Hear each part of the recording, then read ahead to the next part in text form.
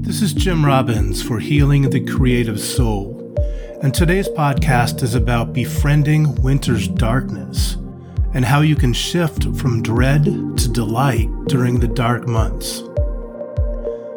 Psalm 74 says, "You own the day, you own the night. You put stars and sun in place. You laid out the four corners of the earth, shaped the seasons of summer and winter." What if darkness was an ally and not a seasonal threat? Could the protracted dimming of the skies and winter's dreary veil be an invitation to safety, an invitation to sanctuary, away from the frenzy and urgency of the lighted hours? In other words, rest from the relentless exposure, an arrival into the gentle and forgiving obscurity where the spotlight is turned off. Might the advancing darkness welcome us into candlelight conversation and the incandescence of welcoming faces, shared stories, or conversely into our own private sanctuaries, where stillness assuages the soul? Darkness in this case isn't the absence of goodness, but more like retreating into the shadows of an old barn during a winter whiteout. Stinging winds and tornadic snow pushes you inside. Once you light your lantern, you realize the dull light of the barn is the safest place you could be.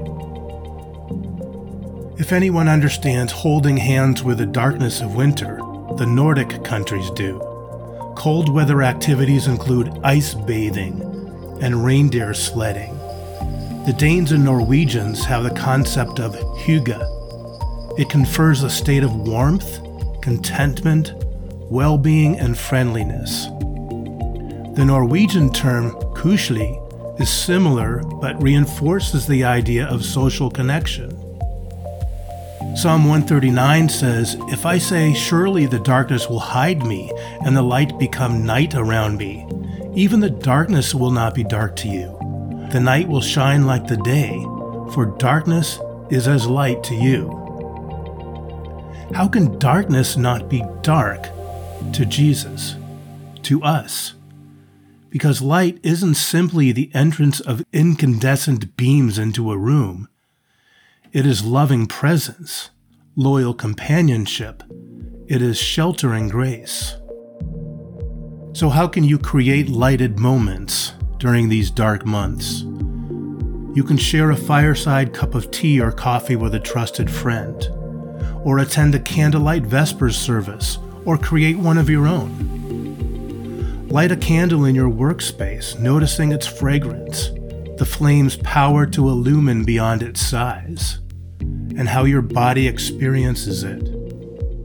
You can also order a copy of the Book of Common Prayer. It was originally ratified in 1789 and has served the saints for centuries. You may find its prayers helpful when you have none of your own to offer. Light a candle or two and explore the evening prayer rite in the Book of Common Prayer. And lastly, I invite you to listen to a solo piano track I wrote a few years ago called "Carry Me Past Dark." With a nod to the movie soundtrack from True Grit, I wanted to pay homage to the old 1800s hymn, "Leaning on the Everlasting Arms."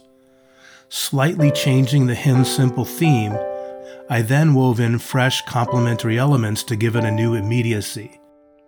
This new version I called "Carry Me Past Dark" keeps the almost understated feel, reflecting its true frontier simplicity. And I'll end with this. It's from the Book of Common Prayer, the daily evening rite. And it says, "O gracious light, pure brightness of the everlasting Father in heaven, O Jesus Christ, holy and blessed.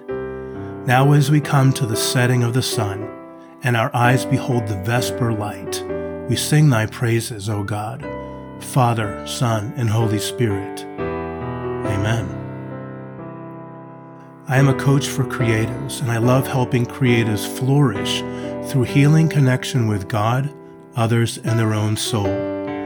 You can check out my coaching page at jimrobbinsofficial.com.